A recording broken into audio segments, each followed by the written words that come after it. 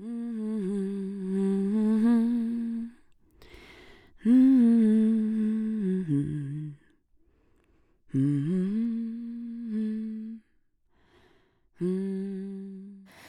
No Promises is a series of podcasts that has its origin in a research project initiated by Chus Martinez and supported by Instituto SUS, ArtStations Foundation Switzerland, and Gracina Kulczyk.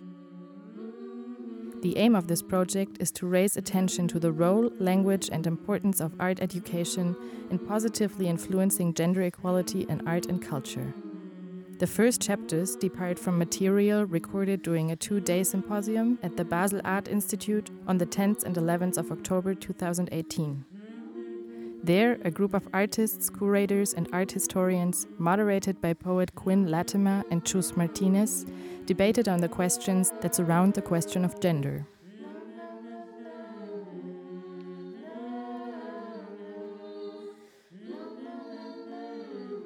Is there any beginning that can proceed without questions?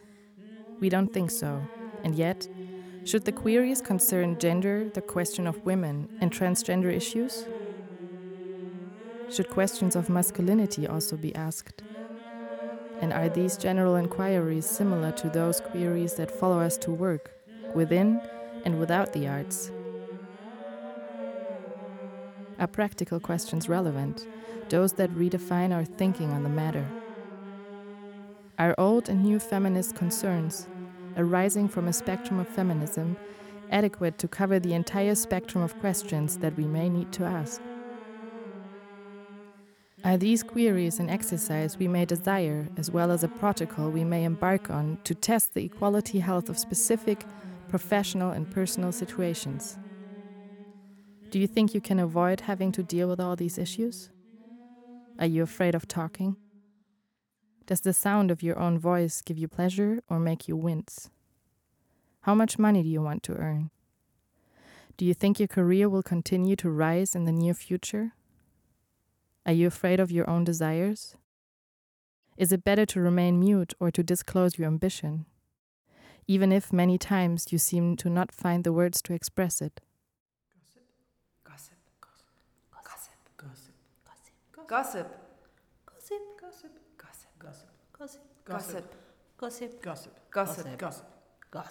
Gossip. So at a Basel bar a few years ago, a very prominent Swiss curator, male, told me that he didn't show women because he didn't think there were any good Swiss women artists. And then all the young male artists who he was with started laughing and drinking with each other. I was the only woman present, and they were goading me. But I guess my question is, do you think gossip can be a form of activism? Is gossip a form of activism? I think it is, but in my opinion, it has most of the time a negative impact.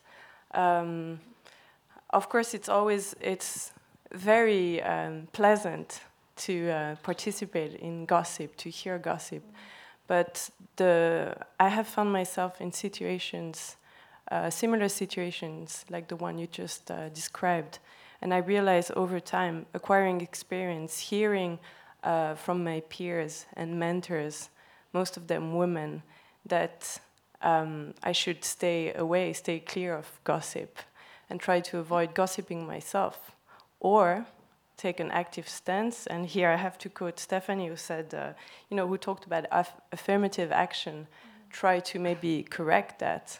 So I think like when you find yourself in such situation, of course, being the only woman is hardcore already to start with. But what can we do? I'm wondering, what should we do in that situation? Can we actually try to start rewriting history in the bar with these males, drunk, laughing at us, saying like, wait a minute, I know hundreds of great Swiss female artists, let me tell you. But imagine that we take them seriously, that they are really having a great time and they really say what they mean, so they are honest on top of it. Why do you think they think that there is no great Swiss woman artist? Why do they have this opinion in the first place? Well, there's two possibilities for me. Either they were joking, or he was joking, the curator, and or they're stupid. But I don't know. There's no other options for me, and I want to assume they were just joking. But imagine that it's a philosophical text, that these guys were actually drunk, unfortunately, but they were actually trying to do a philosophical proposition. They were saying, under existing conditions, there's absolutely no clue indicating in my senses and in my way of perceiving that any woman in this country is capable of reaching my memory. I cannot remember any woman name. I don't think then that there is any great one. Otherwise, I would keep it in my mind. So that they are actually Kantian. They are looking for conditions, they cannot find them, and they identify the situation, and they analytically propose that there is no good ones. So what do we do with that? It must be a truth in them. Coming from philosophy, I would assume that they are not joking, because humor in the country is more subtle than that, so that would be more German, so less Swiss, and that they are really not stupid. So what do we have? Well, I don't think they were joking, sadly enough, but we find ourselves, if we go back to that very moment where I wasn't, but I can only very well imagine it, these male artists and that well-known curator were at Art Basel, the most important art fair we have, one of the most important. What did they see during the whole day, during the whole week? As you said before, 80% of male art produced by white male artists. I mean, this is fact, indeed. So maybe their opinion is built on what they've been witnessing, which is white male art. So, of course, somehow we could say, as philosopher, I don't blame them. This is what they saw. But it also may be that the conditions that they are, now they are more less Kantian, and they are more Bergsonian, drunk philosophers. And they, after being in Art Basel and in Switzerland for a long time as Bergsonians, they came to the conclusion that their retinal and their senses are not reached by any input of that thing that they call female art.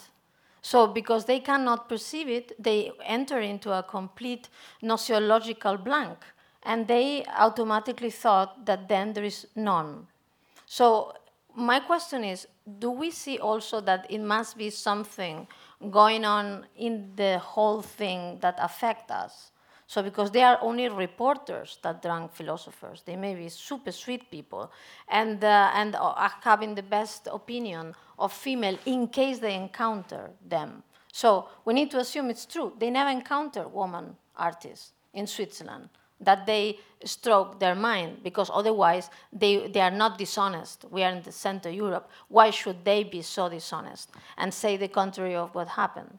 So they did not encounter any. Why? I think the question is not that they didn't see them, but that, and here's where representation matters, is that women, people of color, anyone in the sort of margins are constantly taught from the moment that they're born to identify with those who do not look like them. Because there's no other, if 80% of the people at Art Basel and you want to be an artist are white men, you are going to look towards that work and it's going to make you feel something.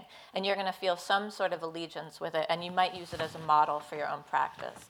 But if you're a young white man and you have 80% who look like you do not need to look at the other 20%. There's no identification with artwork made by women, by anybody else, because they don't need that, basically. And I think that's one side of it, in a very, said in a very profane, basic way. But I think what I was sort of suggesting with that question was the gendering of language itself. What is gossip and what is gospel? What they were saying, as you said, as you made it so nicely, maybe they were presenting a sort of philosophical theorem, basically. But what I'm doing by reporting it to a crowd as a woman is gossip.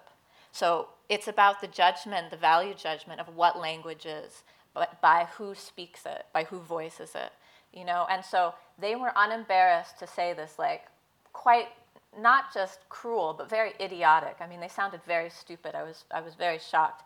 Thing to me that they knew would make me feel uncomfortable, make me upset, maybe get in an argument. But my knowledge as a woman is that I am not supposed to repeat it.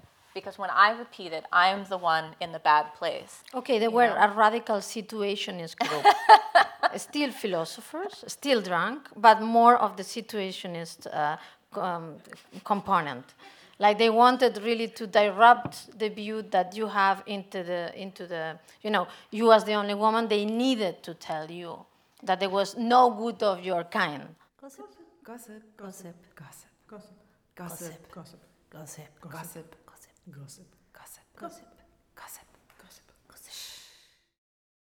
I had to think about Adrian Piper's work, in which she hands out these little cards to people calling out racism when she's at a dinner party, for example. And the card says, I'm a person of color and your racist comments make me really uncomfortable. And she just hands them to people. And I think that's actually really smart, because very often you don't want to argue or use language because you would only be laughed at. What else can you do? You can maybe, I don't know, maybe throw water in their face or something, like interrupt the situation. And I think this card thing is actually very smart and, yeah, maybe effective. This was kind of what I was suggesting with this question, was that is that their voices and their ability to say this, and it was both a joke and it was not a joke at all, was a form of power that the curator was asserting, and the young artists were learning how to assert through him. It was the power of language, and it was the power of language used in sort of in patriarchal structures, and basically, I mean, we look to the last weeks. We looked politically what's happening globally right now, and as Natasha said earlier, the sort of patriarchy and global patriarchy right now it has been unmasked in this kind of unprecedented way, at least in my lifetime, where the language of misogyny and the sexism and the way in which women's voices are described as shrieking, as gossip, as this kind of lower form of language making, which means a lower form of world building. Because what do we do with language? We sort of build the world that we're in, either reflecting it or that we want to be in, is constantly circulating. So I think this is the question. No one wants to be sort of the teacher. I didn't see my role in that bar as educating them about all the amazing women artists that are surrounded by. That wasn't the question for me. The question for me, because I think, yes, if these boys, if these young male artists had grown up in a Switzerland where, say, 80% of the work they saw at Art Basel and in the museums were by women and people of color and people who are not from the West, maybe they were from the global South, and maybe they were from elsewhere, they're from the provinces, not the capitals, all these cliches. What they said in that bar would probably be very different, but that's not the world we live in. So it's a question of also changing our own views about what language is and the language that we use, and terming it not as gossip, not as shrieking, understanding that our voices are inherently should be heard, that they're powerful, that they're not, that maybe passivity is not the sort of appropriate feminine way always to maneuver around these situations. Gossip. Gossip. Gossip. Gossip. Sip, Gossip. sip. Gossip. Gossip. Gossip. But what do you think? Is there any good female artists in Switzerland? Yeah. I mean, that's not even the question. That's why, for me, it's hard even to consider the question. But perhaps do you think that you need to do something, that if there is fantastic female art in Switzerland, why is not talk of town? Yeah, that's a good question. Mm-hmm. So what should we do to change then that perception? Because something happened. I mean, for me, so Quinn, you didn't say anything, right? You witnessed this. No, they said it to me. Oh, they said it to you. I was with them. Okay. Yeah, But yeah. I guess, I mean, pragmatically, just not playing that game and not answering would just project the speech to themselves again. And I mean, I would say that's the strategy to adopt, but in general. But these guys are taking your space. I think they are situationists, Yeah. and they really are creating a new path to navigate the art wall. So unless you move, they're gonna. I think they are taking a space. They are not only talking; they are actually naming and linking points of contact. They are putting points of different spaces together, making a big space. So it's not enough to say, "Oh, they are idiots." That's what I'm saying. They are radical situationists. So how do we, coming from the arts, create a movement to, what to do? In other words. So what would you do as an artist, or what do you think needs to change so that this space is differently mapped? I guess I learned to, in general, like professionally and personally, just to consider them as the poor ones, having this idea and having this position. And actually, I feel powerful to hear that, because I'm thinking, but did poor God, guys, poor did poor God listen to your general. prayers? I guess.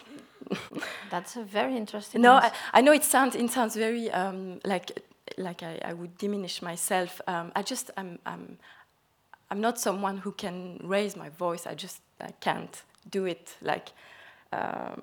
I'm not able to do it. I don't know how to do it. But I think this is the most beautiful statement, because that's at the core of the problem. Mm-hmm. No, because they were absolutely. able to raise their voices, and many women are not able. The reaction to something like that is usually muteness. It's usually silence. It's also from myself, and I'm not a very silent person. But when confronted with statements like that, which basically are crossing out your existence, and you get them all the time, what do? You go silent because you've been crossed out for a second. And so you need to, this kind of embarrassment that we have about our own voices, this embarrassment we have about where we want to be in the world, where we see each other in alignment with each other, with these men, so forth, with power. It needs to be spoken. It needs to be redrawn, basically. Yeah, but not everyone can participate of the struggle in the same way, and that's the interesting thing. That's why I think that we need, in the arts, some sort of a transfer. If you don't raise your voice, somebody needs to raise it for you. Yeah. So there is a transfer. And then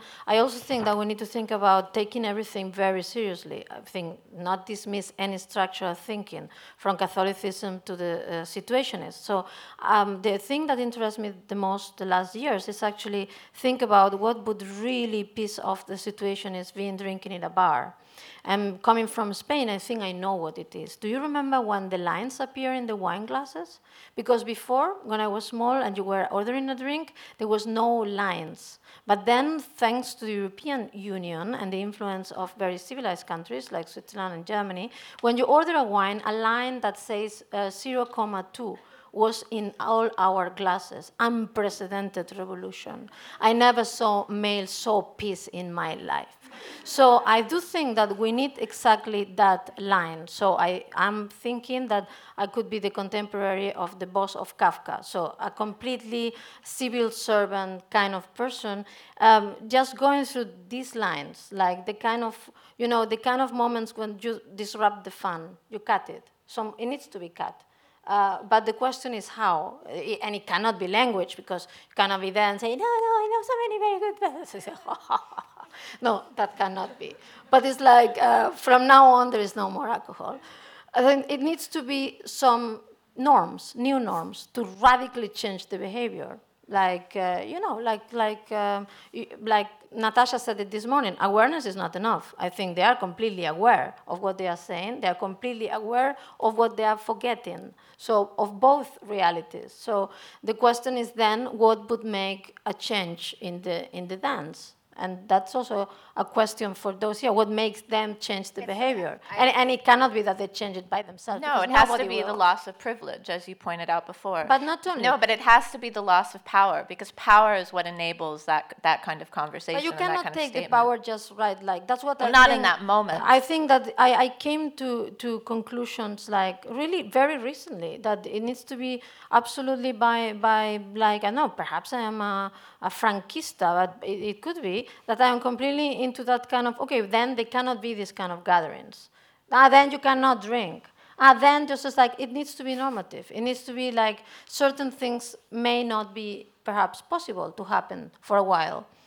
Suspend that for a while. This behavior needs to be suspended. Gossip. Gossip. Gossip. Gossip. Gossip. Gossip. Gossip. Gossip. Gossip. Gossip. Gossip.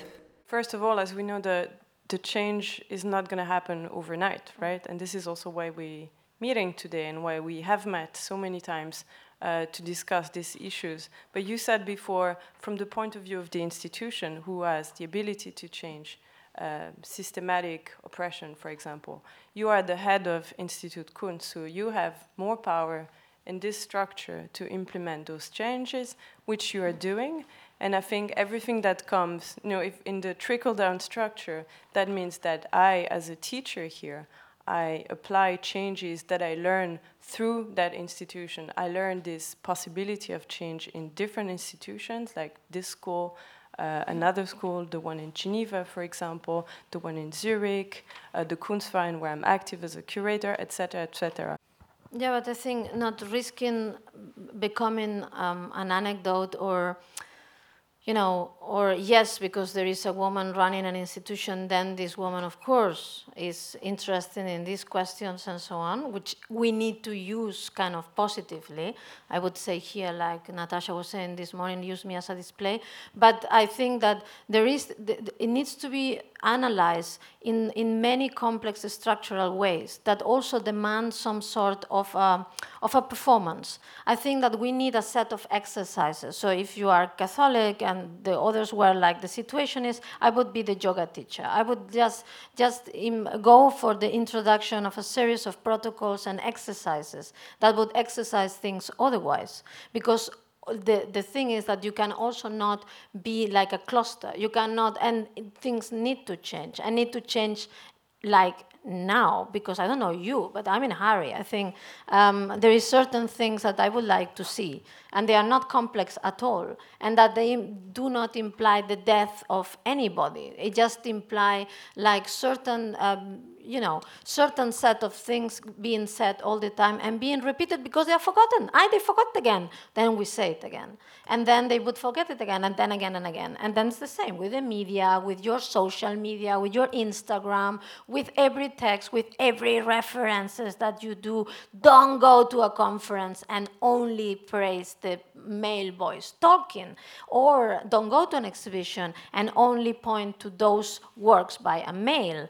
And this is the easy thing to do. And there is like explanations for this behavior. And the question is how to break this and do it differently. And that's really not something that can be done only in an individual way. I think it needs to be done in an institutional way. It needs to be completely monumental. It's not an individual choice, in other words. I think it's an institutional social construction of a new democracy of behaviors. Gossip. Gossip. Gossip. Gossip. I guess my question is, instead of asking is gossip activism, I wonder if we can ask, is honesty activism? And then my other question is, or I guess comment, I don't know if this story can really function as gossip unless we know the name. And then that feeds into this question of honesty, or how can it work? I'm not sure what honesty is, to be honest. I don't know if it's more honest to name somebody than not. I think for my purposes, women in such situations are usually go nameless. A woman in a bar with a famous curator, some young up-and-coming artist. The woman, even if the women are there, they're not seen, And so in that case, I would rather the men in this situation remain nameless. I'd like to name myself, and I'd like them to remain invisible for the moment. I think they have enough visibility. But you've asked if honesty is activism. I would say I don't know, but I think transparency can be. I think as women we have to request for transparency, at least when it comes to pay inequalities. And I think you mentioned that also in your article, Chus, in eFlux. I think you have to ask how much someone with the same position was paid before you, or is usually paid, so you can either get the same or slightly more as you advocate. But transparency is activism, and the lack of is also a power is a tool. But transparency is power not tool used against but women most of the transparency is time. not activism, because you cannot, meaning, for example, if you ask about did the artist participating in a certain show receive a fee and I didn't, or if you think that you have a new commission and you have that kind of suspicion that the money that they are offering may not be the same as they were offering to somebody before, because then you wonder who paid for the production with the money that you are offering, like there is some sort of a decalage and so on. So transparency is not activism, because you are the one rendered yourself transparent in having those doubts, but actually the structure is not going to give you that information, or is trying to avoid that, and it's getting hold of that information, which I think is quite fundamental. I also think that transparency and thinking about institutional transparency and pay, which is super important. Often we think about it, it's related to the idea of shame. So that if everybody knows what people are making, people will be shamed that the men are making so much more than the women. But I think what these few days I'm sure will come out, and what's coming out in our sort of politics at this moment, is that patriarchy is completely shameless. Like there's no, I don't think most men are shamed about the fact that they're making more. They know that they make more. This is sort of knowledge across the board. Maybe they don't know the exact amount, but sort of operating in this idea that people will be shamed into sort of good ethics and equity, which is often a thing of transparency. I don't think that's going to happen. But let's put it otherwise. Let's be structural. It's always true. They would offer in you 20% at least less. That's always true. Knowing that, act accordingly to that. It's always going to be true. So if you just repeat to yourself that every commission and every invitation and every money that they offer is going to be 20% at least less than a male counterpart, then you know. It's like being the Tsoko. You need to bargain. And you have that information. You have it now. And believe me, it's true. So it's true, it's very true. And 20% is a very good scenario. It's normally up to 40%. So if you know that, and we know that, then we know a lot. And also, what's the shame talking about it? There is reasons why they don't want to give us the money. So, and there is reasons why we want the money. So it's a true negotiation. You negotiate for what you want. And that form of activism is basically the basis of labor politics and unionizing and solidarity movements. It's talking about pay.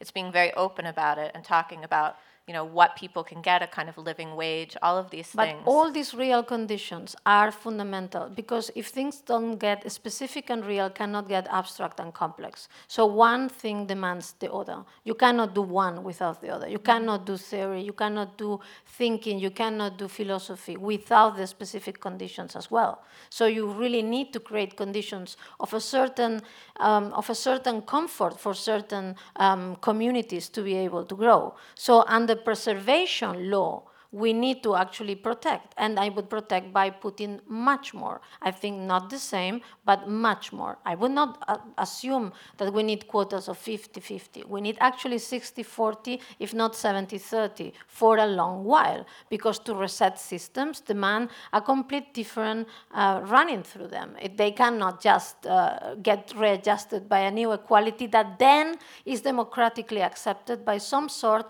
of the power of representation. It's not true. And it's interesting that's not true, because I'm not even angry about it. It's just a fact.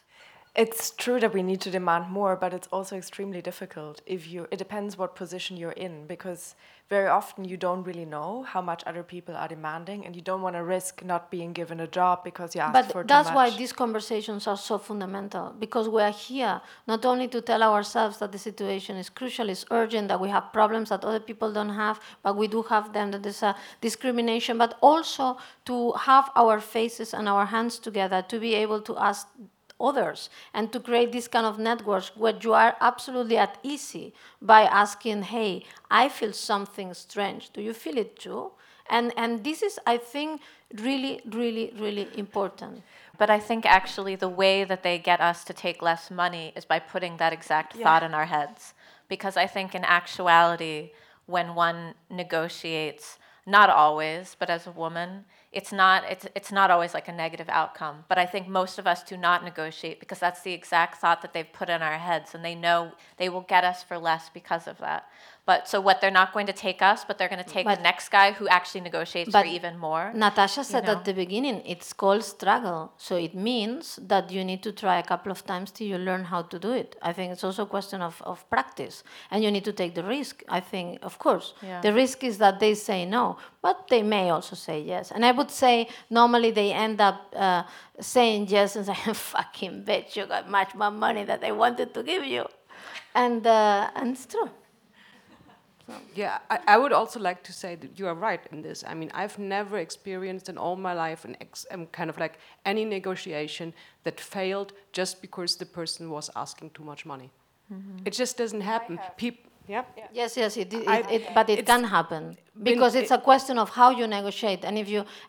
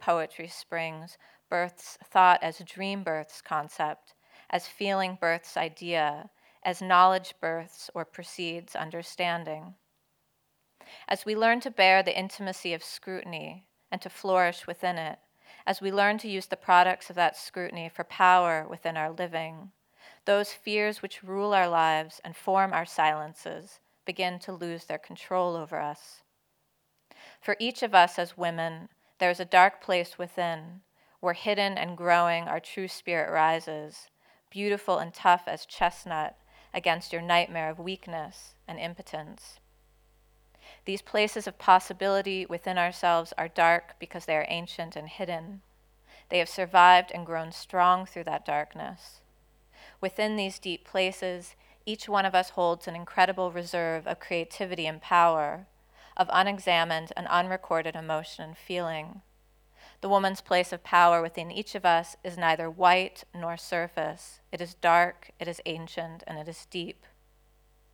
When we view living in the European mode only as a problem to be solved, we rely solely upon our ideas to make us free, for these were what the white fathers told us were precious.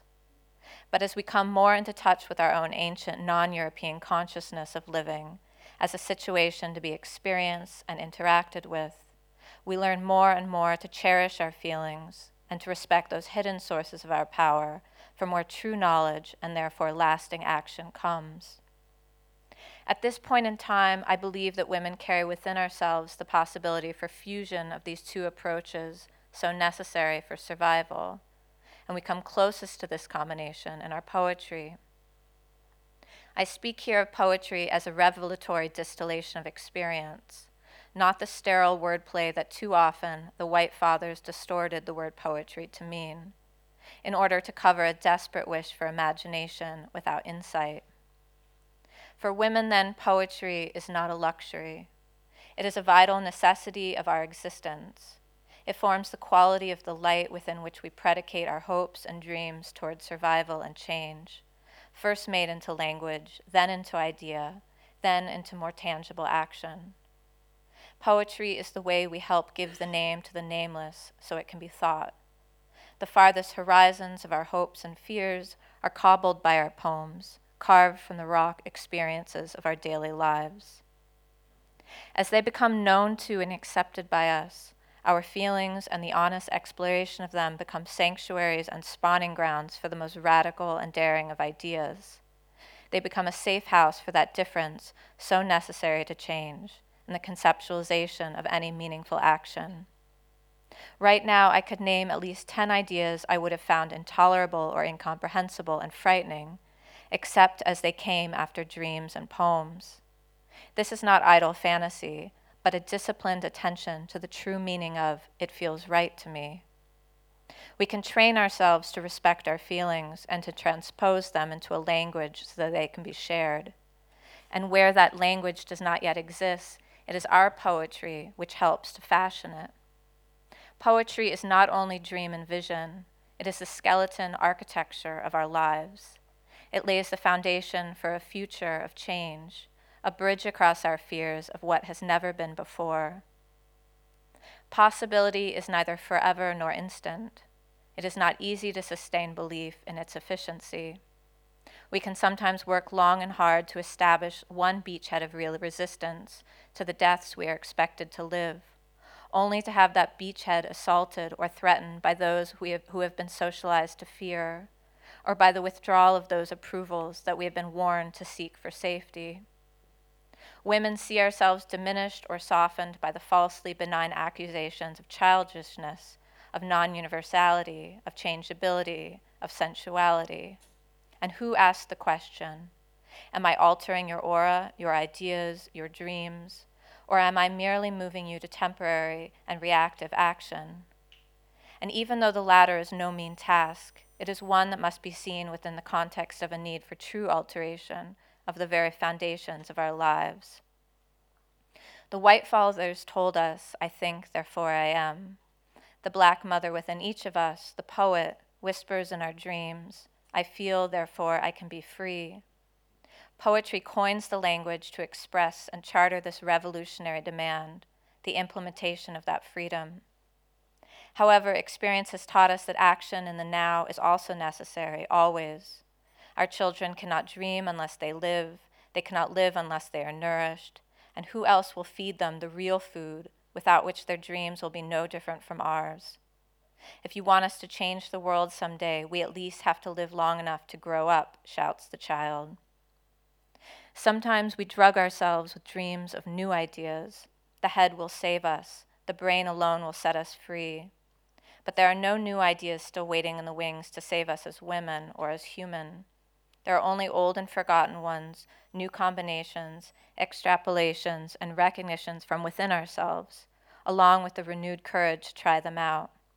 And we must constantly encourage ourselves and each other to attempt the heretical actions that our dreams imply, and so many of our old ideas disparage. In the forefront of our move towards change, there is only poetry to hint at possibility made real. Our poems formulate the implications of ourselves, what we feel within and dare to make real for being action in accordance with our fears, our hopes, our most cherished terrors. For within living structures defined by profit, by linear power, by institutional dehumanization, our feelings were not meant to survive. Kept around as unavoidable adjuncts or pleasant pastimes, feelings were expected to kneel to thought as women were expected to kneel to men. But women have survived as poets, and there are no new pains. We have felt them all already. We have hidden that fact in the same place where we have hidden our power. They surface in our dreams, and it is our dreams that point the way to freedom. Those dreams are made realizable through our poems that give us the strength and courage to see, to feel, to speak, and to dare. If what we need to dream to move our spirits most deeply and directly toward and through promise is discounted as a luxury, then we give up the core, the fountain of our power. We give up the future of our worlds.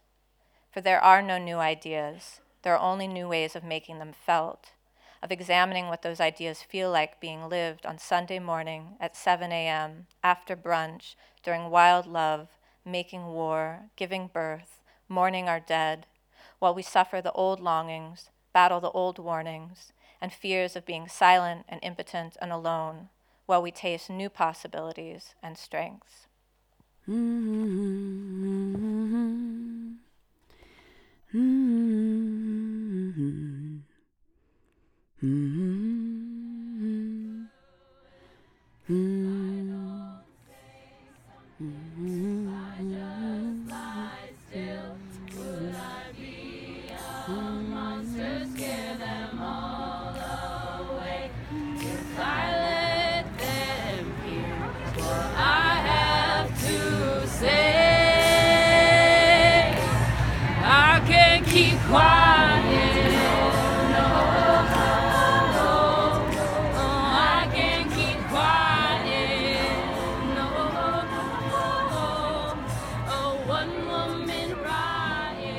Participants were Stefanie Hessler, Natascha Sadre, Hanna Weinberger, Alexandra Navratil, Julieta Aranda, Elise Lammer, Emily Ding, Laura Miriam Leonardi, Selina Grüter and Michelle Graf, Camille Alenia, Axel Stiefel, Katharina Brandl, Laga Condor, Rafaela Naldi Rosano, and Mareike Dittmar. Moderated by Chus Martinez and Quinn Latimer. If you're interested to get more information about further podcasts and events related to this project, please go to our website, www.institut-kunst.ch, or request information or subscription to our newsletter at info.kunst.hdk@fhnw.ch. Institut Tusush is part of a new museum initiative, open to the public from January 2nd, 2019. More information can be found at www.museumsush.ch. Editing and sound design, Elena Zieser. Research assistant, Alice Wilke. Recordings, Konrad Siegel. Choir by Inka Terha and Emilia Alvarez. Produced by Institut Kunst Basel and Institut Tusush, ArtStations Foundation Switzerland, 2018.